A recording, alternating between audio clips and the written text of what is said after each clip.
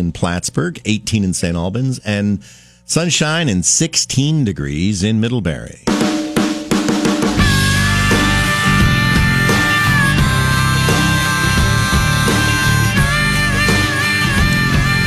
Welcome back to the Morning Drive, everybody. Kurt and Anthony here on this Monday, Martin Luther King holiday.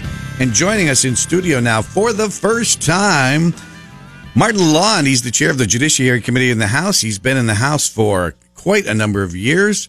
And first time on the Morning Drive. So good morning, Martin. Thanks for coming in. Well, thanks for finally inviting me to come in. Whoa. I've been waiting for several years now. So. I get a zinger right off the bat. Bada bing, bada boom. So before we get into all the issues of the legislature, I just want to give you a minute to reflect, as we did with Representative Brennan when he was on. Today is Martin Luther King holiday, and there was a lot of observances yesterday and today. And just any thoughts about Martin Luther King on this holiday? Yeah, I really appreciate that, actually, and it's somewhat related to part of what we're going to talk about, I believe, this morning is public safety.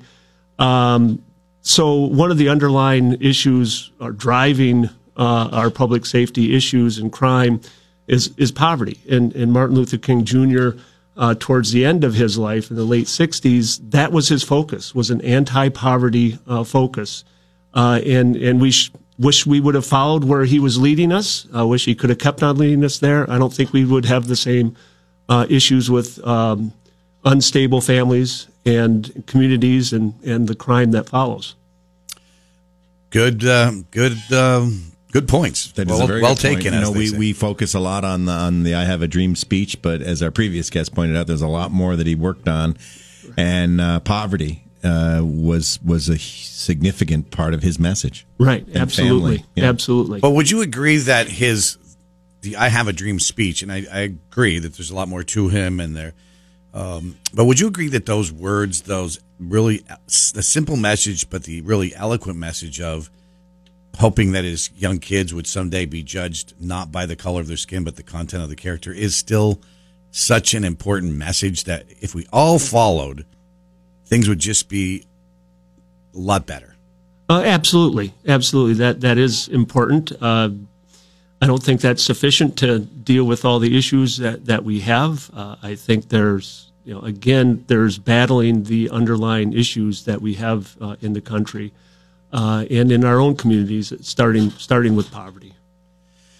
Now, Martin, and again, we're going to get into the issues of public safety. Martin, of course, chairs the Judiciary Committee, where that's front and center this year. But I do have to I remember, I think it was your first term, right, that we collaborated on an issue. You'd been on the school board, and we were having a number of strikes back then, teacher strikes, and I felt like I had gotten you into a little bit of trouble at that time. Well, yeah, I think I got myself into trouble. You showed me the way, and I followed the path. The parts that I think in hindsight, was really the biggest mistakes I made. This listening to me was not listening to you, because you also had Patty Comline there, and I was mainly listening to her. I apologize, but and the thing is that you and Patty convinced me to bring an amendment to ban strikes, the LaLonde amendment, and imposition of contracts, which is not a very popular. It was not a popular issue for the Democratic caucus, and I stood up and I presented this amendment, and I didn't really. The things that I did wrong was I was sitting next to my seatmate in the chamber was the chair of the committee that dealt with that bill that I was seeking to amend. I had failed to tell her that I was bringing this amendment, and she happened to be another South Burlington Democrat. So there's like two things I failed to do, and that, you can do things like that. Just tell the leadership, and I didn't do that, but we lost by one vote in that vote. I remember it well. And then we had a discussion the next day about whether to seek reconsideration. And it was in that discussion I grew to really appreciate Patty Comline and you, because you said, yeah, we don't want to tick off the speaker any more than we already have. You, LaLonde, have to toe the line from now on, or you're going to be marginalized.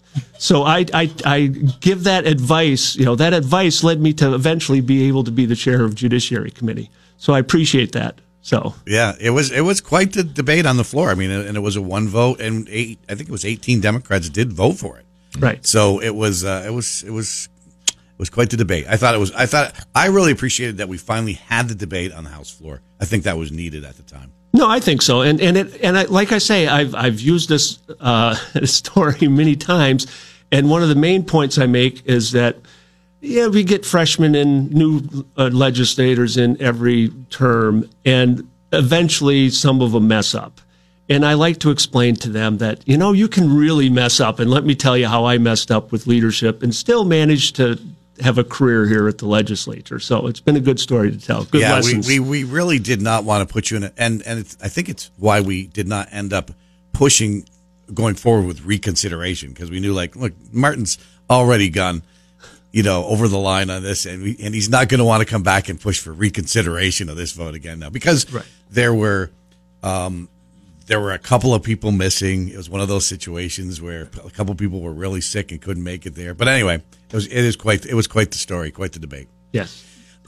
So Martin, as chair of the Judiciary Committee, that's certainly is always a big committee, and right now maybe even more so than ever, the spotlight is shining pretty strongly on judiciary, right? Because there are so many public safety issues. We certainly see it firsthand in Burlington, but in other places across Vermont as well.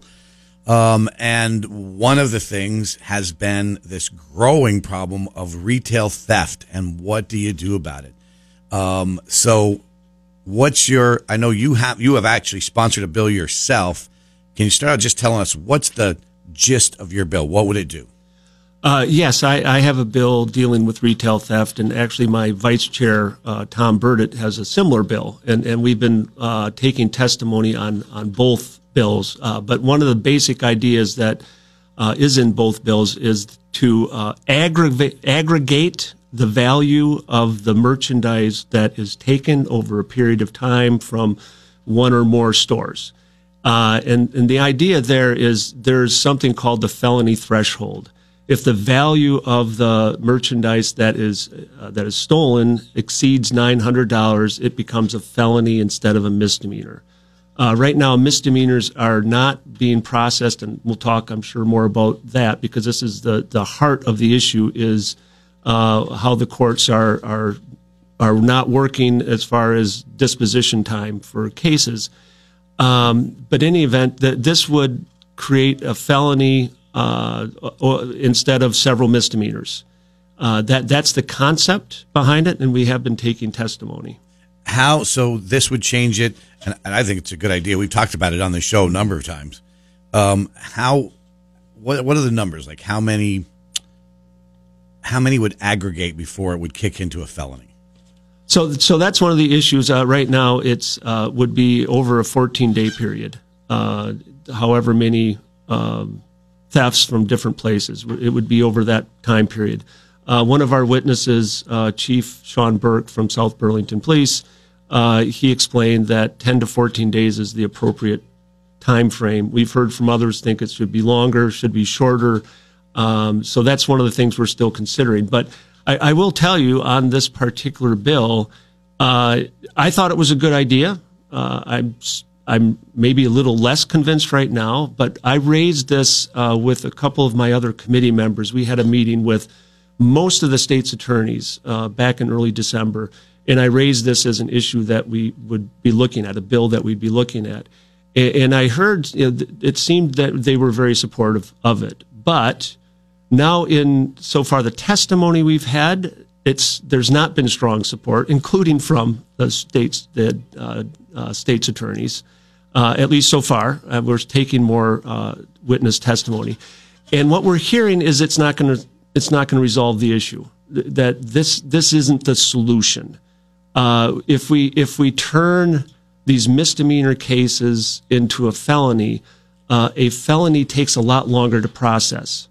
In Vermont, if it's a felony, you have the right. The alleged offender has the right to depositions. And that takes a lot longer. It's a more involved process. So we've had some pushback. The other pushback has been, well, you don't want felonies have a much worse consequences for individuals than misdemeanors do. But the main thing is, can you repeat that line, that last one? Yeah, felonies, there are more consequences for an individual long term if they have a felony record as opposed to some misdemeanor record. So that's another concern that we've certainly heard. But the main point is that I'm hearing that this isn't the solution. This isn't what we need to do. I mean, I'm happy. I'm not as concerned about turning this behavior into a felony as I'm hearing from other witnesses and other members of the committee. But I don't want to just put something out there just because it looks good. It has to actually get at the issue.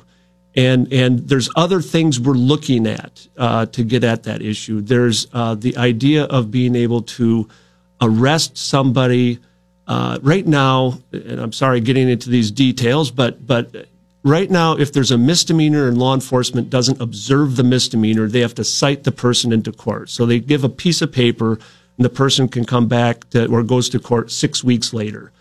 If you see the misdemeanor, the law enforcement can arrest the person, book them, take them in, and then they are released. They're not held, but there's a little more consequences to being handcuffed and taken in and booked. So that's one of the things we're going to look at is allowing retail theft misdemeanor that's not observed by law enforcement to lead to an arrest and booking. This is something we did this past year with violence in hospitals. That was a bill that we dealt with, and we allowed that to happen. There's another thing we're doing as well, which is looking at is last year the Department of Corrections ended a program called Work Crew Program. And what we've been learning in testimony from the court, from the Defender General, from the state's attorneys, is that was an important tool for resolving retail theft cases.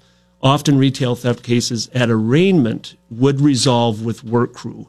But now that that's taken away, it's not an easy path to resolve these cases. I went on about a lot there, I know. That's okay. There's so much to unpack. And unfortunately, we have to take a quick 2-minute break.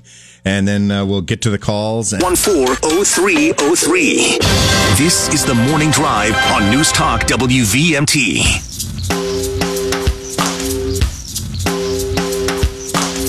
Welcome back to the Morning Drive, everybody. Kurt and Anthony here. It's Martin Luther King's holiday, and we've got Martin LaLonde, same first name. Martin LaLonde is on with us. He's the chair of the Judiciary Committee in the House, and a lot of issues in the judiciary. There always is, but this year there's a big focus on public safety because it's been front and center in communities across Vermont. And Martin, so I have to want to dig in and explore a little bit about what you just said. So I have to tell you, I was frankly heartened by your bill because we've talked about that, the fact that there just doesn't seem to be consequences.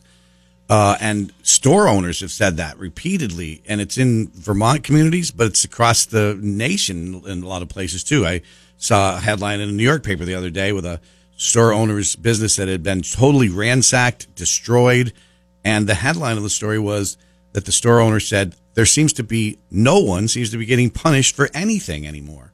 And so I understand you're hearing from some people now that oppose that, but store owners and citizens really feel like, look, when people seem to know that there's no consequences, that they can go out with impunity and steal up to $900 and there's going to be very little consequence.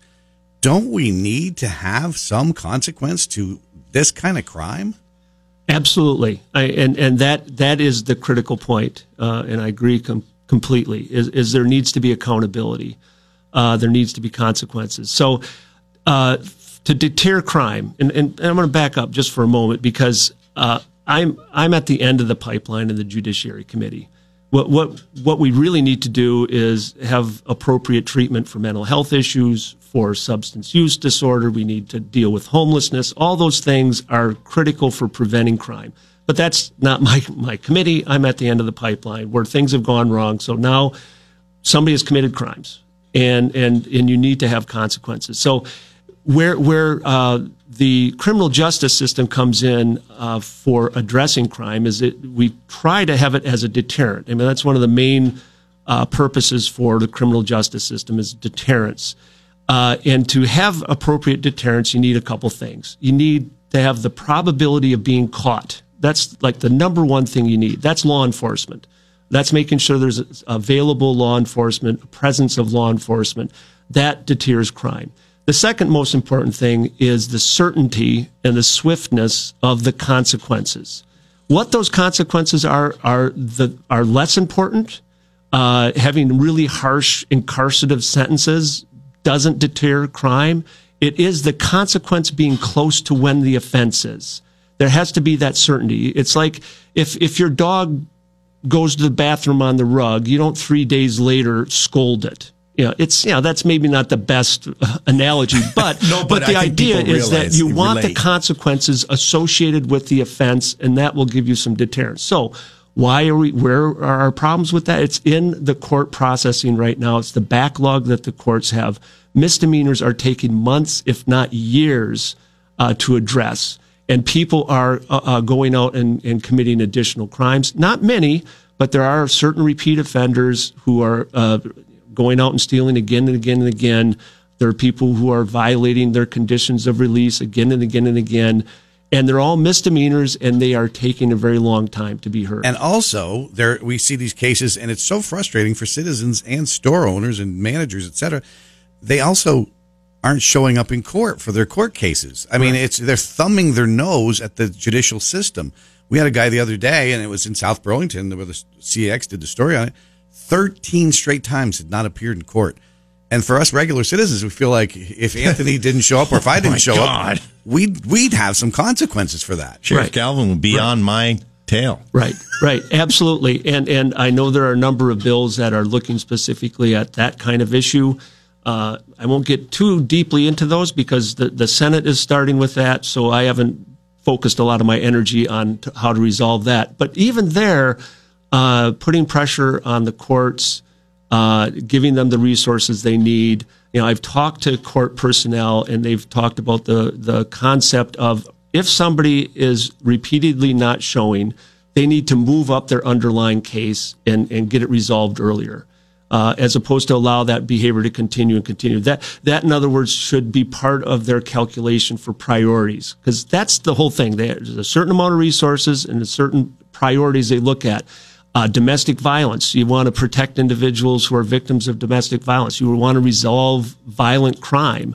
But you also need to have a priority of these repeat offenders, because they are what's, I think, really leading to the sense of insecurity that we have in our communities. Well, and I think I learned something a lot just a few minutes ago, that unless law enforcement witnesses a misdemeanor, they really don't have the ability to arrest the person on the spot. Right. And so when we think about it, I sometimes liken it to like the old Andy Griffith show. I know the analogy may not be the best, but you scoop them up and you put them in the cooler. They called it the cooler for a reason. Just, you get arrested, you get booked, and you park somebody for 6 hours in a cell right after they stole something.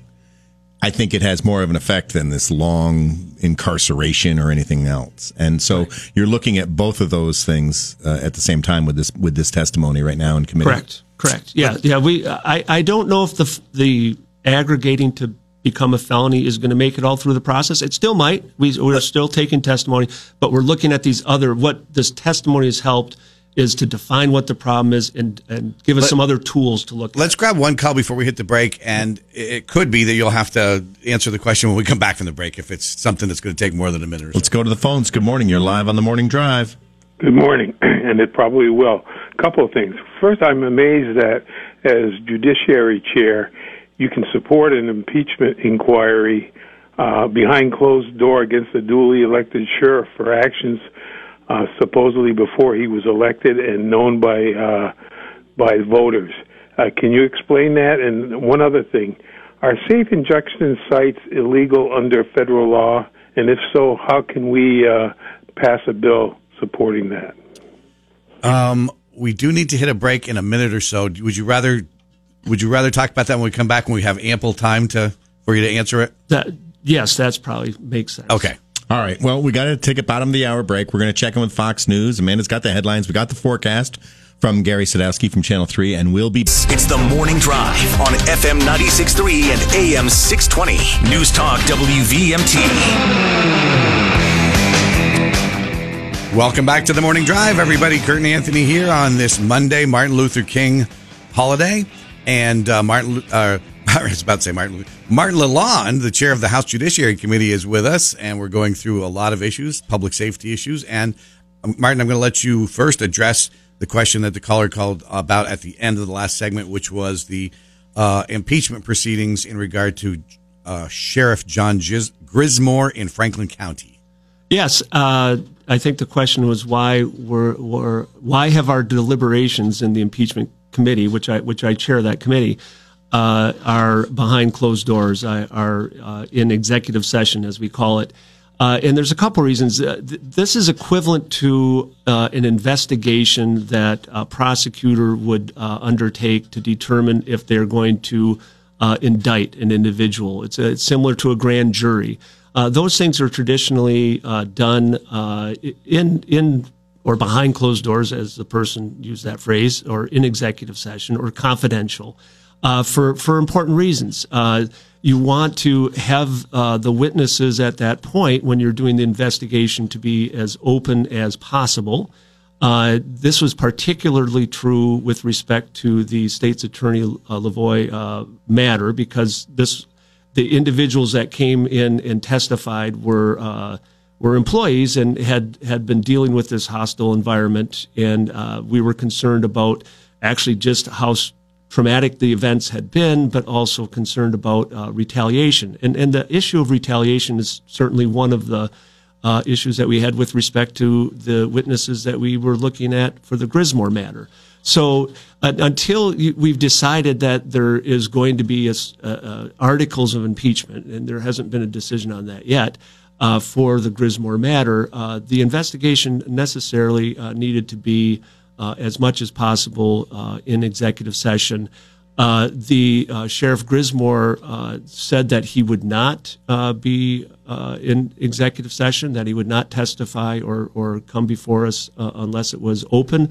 And that was his prerogative, and we decided that we would go forward with that, and he did testify in public. So hopefully that may not be a satisfactory answer for the caller, but really, and we worked with our legislative counsel, our attorneys, to see if this was appropriate, and got legal advice that it was. I suppose what looked bad in the beginning was that the speaker came out and said this was all going to be open and transparent. And of course, having served on boards and stuff, I understand sometimes you have to be in executive session, et cetera. But I suppose that's what got it off to a bad start, was the speaker saying it's all going to be open and transparent, and then most of it really had to be behind closed doors. Yeah, and I thought so too. But I think just like the speaker, even though I was a practicing attorney for years, I didn't do investigations, and I didn't realize until we started getting deeper into it that we really couldn't have just a wide open investigation. We got some calls coming in, so hold on just 1 minute. We'll be getting to your calls. I just want to ask you one more thing in regard to this case. The state's attorney's case in Franklin County with John Lavoie, I just want to get your thoughts on this to the extent that you can, which is the difference, it seems to me, in that case was people didn't know what was happening in the state's attorney's office when the state's attorney was voted in. But in Franklin County, in regard to the sheriff, with, of course, the incident with the kick with the person that had been detained, was seen everywhere. It was on CAX, it was on PTZ, it was in we all saw it multiple times. And he still got elected. Granted, it was a write-in campaign only, but nonetheless, thousands of people chose to check off his name. How much does that weigh on you in impeaching somebody who was duly elected despite this incident? Significantly. And we don't have the legal precedent in our state, but we're looking at other states. And I don't believe that we can impeach somebody for behavior that occurred prior to them taking office. That's what impeachment is. So what we've been looking at, though, is those incidents before he came into office are important to look at if that establishes a pattern, if that somehow affects how he's running the show in office. So that's really been our focus of our testimony. We did not look deeply at the incident that occurred. We knew it happened. So that's where we are. So it can't be just based on office behavior. And does the decertification that just happened, doesn't figure into your proceedings at all? That's something we've looked at as well. I mean, how is that impacting how the office is run going forward? So that can be relevant and is something we've looked at. So I believe that the person had another question, which I can probably handle pretty quickly, the safe injection site legality under federal law. It's not entirely clear at this point whether it would be illegal under federal law. There is one law called, I'm not going to remember the citation, but it's called the Crack House law, federal, and it's not clear yet whether that would apply to a safe injection site or overdose prevention site. But we're giving immunity. What we're able to do and what we did in this bill, and this is the part that the Judiciary Committee looked at, is providing immunity to an individual who uses such a site, immunity from prosecution for possession, not for other crimes. If somebody leaves a site and causes a crash of some sort, not immune for that, only for possession for use of an overdose prevention site, and only under state law. We can't provide immunity under federal law. All right, let's go back to the phones. Good morning. You're live on the Morning Drive. Yes. Could you explain your intent behind the gun owners registration and licensing scheme that you propose? That states one of the benefits of it is to circumvent the 72-hour waiting period. Shouldn't you wait to see if that waiting period is overturned now that it's been challenged in court? Good question. That's a good question. And frankly, the way legislature works is you don't get every bill through. We have about 100 bills in the Judiciary Committee. I do not anticipate this particular bill moving, but it's to start the conversation. I know Representative Brennan has another alternative for addressing the 72-hour waiting period. And both those bills, and I've talked to Representative Brennan and let him know that this was one approach that I was going to be proposing. And it's really to start the conversation. And hopefully we'll have some more guidance from the Supreme Court, from the Second Circuit, on the constitutionality of the waiting period. I believe that it is constitutional, but I'm not obviously the final word on that. So, all right, let's go to the phones. Good morning. You're live on the Morning Drive. Good morning. Please cut me off if this has already been asked. I've been trying to get a call in, but okay. So pretty soon I'm going to be sending you a bill to replace my keyboard, because when you said that your major issue with turning multiple misdemeanors into a felony was because a felony had harsher consequences and you didn't want to do that, like I coughed up tea everywhere. That was the biggest whopper I've ever heard. Is this in the committee and the rest of the committee, is that your guys' thinking that you don't want harsher consequences for these things? Because if it is, I feel like we're in totally different realities. I need some help here. Is that all right? Got it. We got it. And I don't know if Martin will be replacing your keyboard, but I will say that I had intended to come back to that too, because I think there are some individuals. We talk about this rotating group, right? I mean, Sean Burke said it the other day, 20 or 30. We hear it in Burlington, same thing, that there's a number of rotating criminals, and they are criminals that are breaking into stores or that are shoplifting large amounts, that are thumbing their nose at the judicial system. Sometimes they're violent. It seems to me that there actually should be harsher penalties, and that sometimes incarceration is what's needed. So a couple of things to unpack that. First of all, most of the individuals, from what I understand from the testimony that we've received, who are having the repeated retail thefts, the underlying issue should be dealt with, which is substance use disorder. But putting that aside, there needs to be consequences, and I absolutely agree there needs to be consequences. But study upon study, have shown that the harshness of the consequences are less important than what I mentioned earlier, which is the probability of being caught and the certainty of consequences. If you're prosecuted for a misdemeanor retail theft, if it's somebody who's repeating several times, the court can incarcerate that person.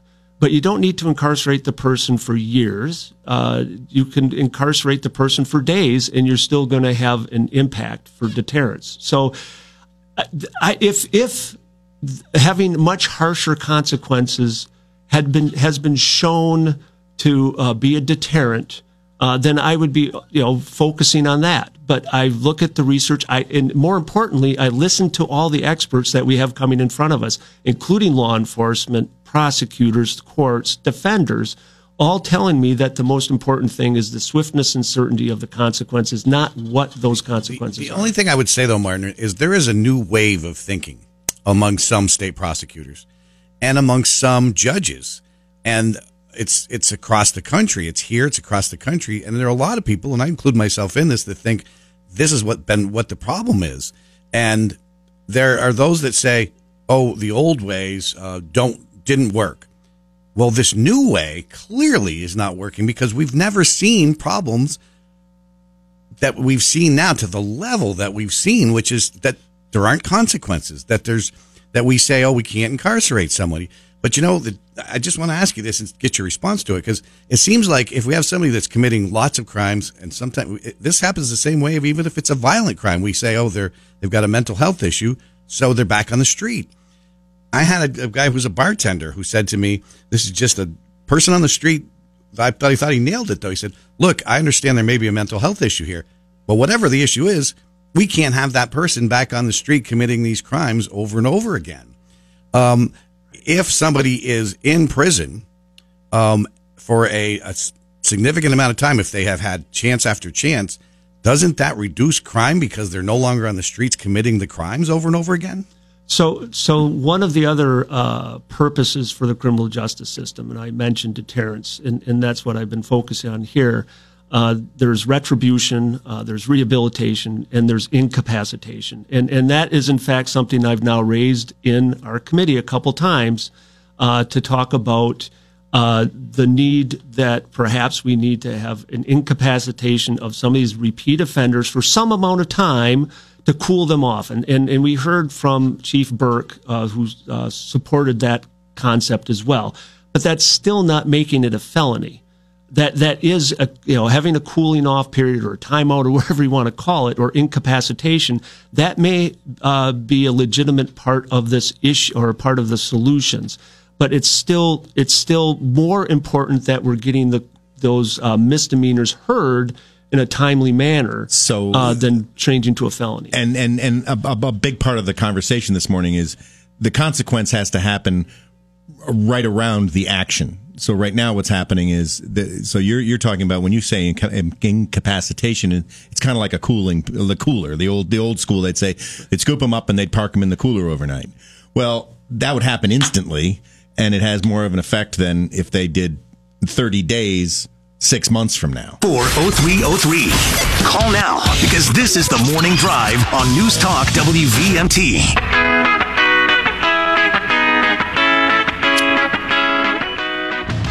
Welcome back to the Morning Drive, everybody. Kurt and Anthony here. We're talking to Martin LaLonde. He is the chair of the House Judiciary Committee. We're talking public safety issues. And if you have a question for the chair, give us a call on the McKenzie Country Classic Hotline, 888-414-0303. And let's go to it. Good morning. You're live on the Morning Drive.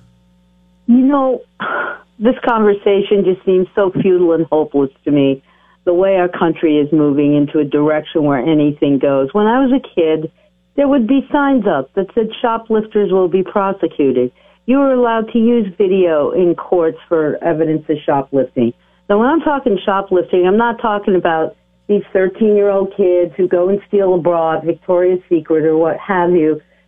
I'm talking about the fact that there is rampant shoplifting. You go in Home Depot, and they're walking out with shopping carts just full of thousands of dollars, and nothing gets done. And they drop it off with their buddies, and they go back in, and they steal another $1,000.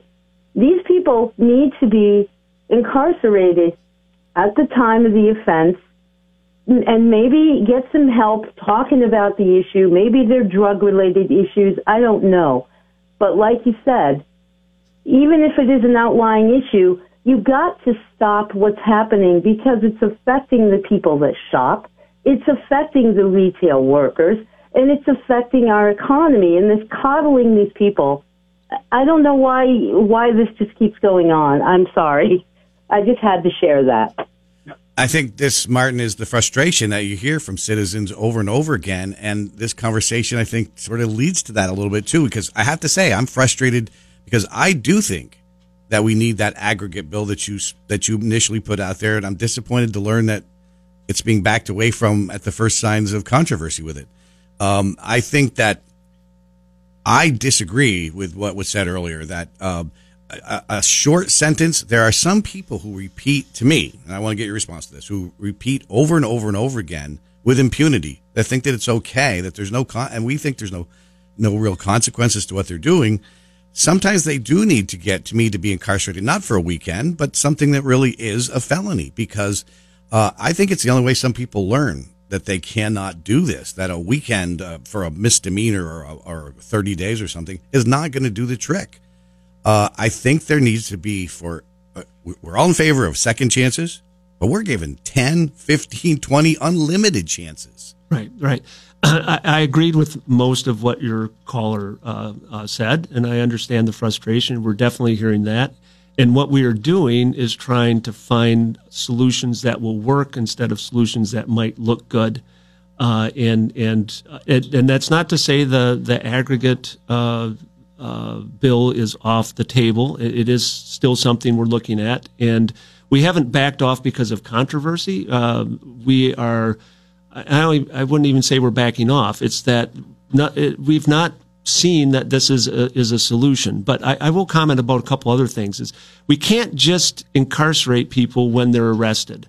We can't hold people without bail unless it's a violent crime, a crime that's violent against a person with great evidence of guilt.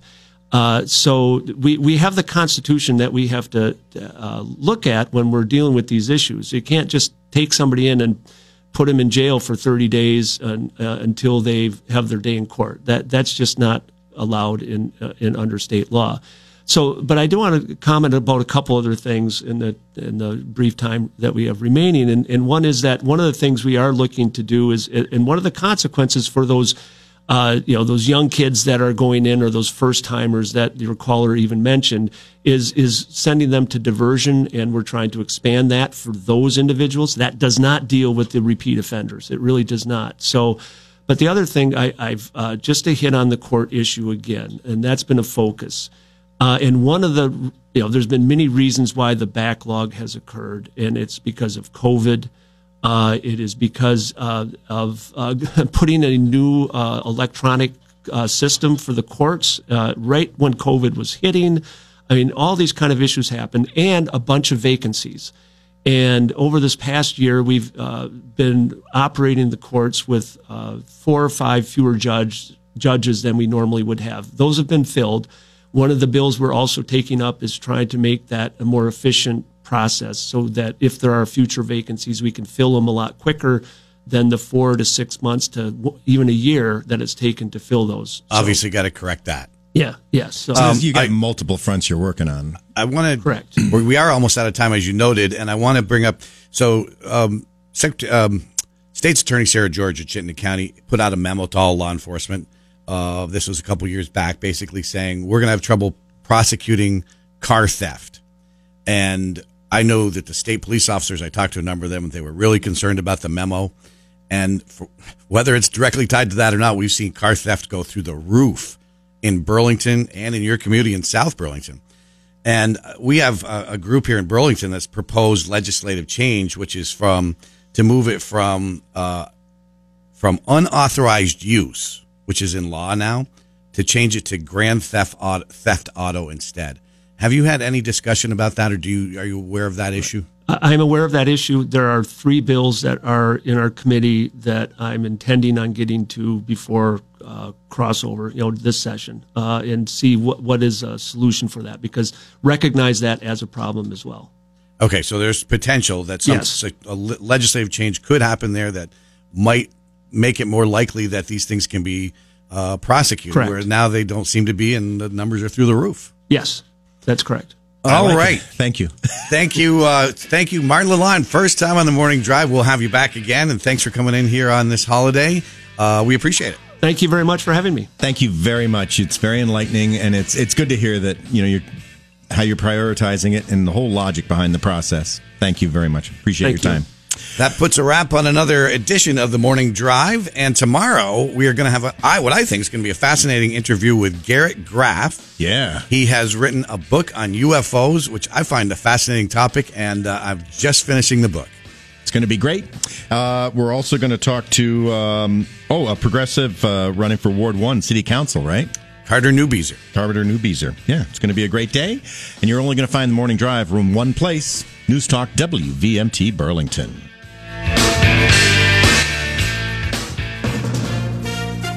From ABC News.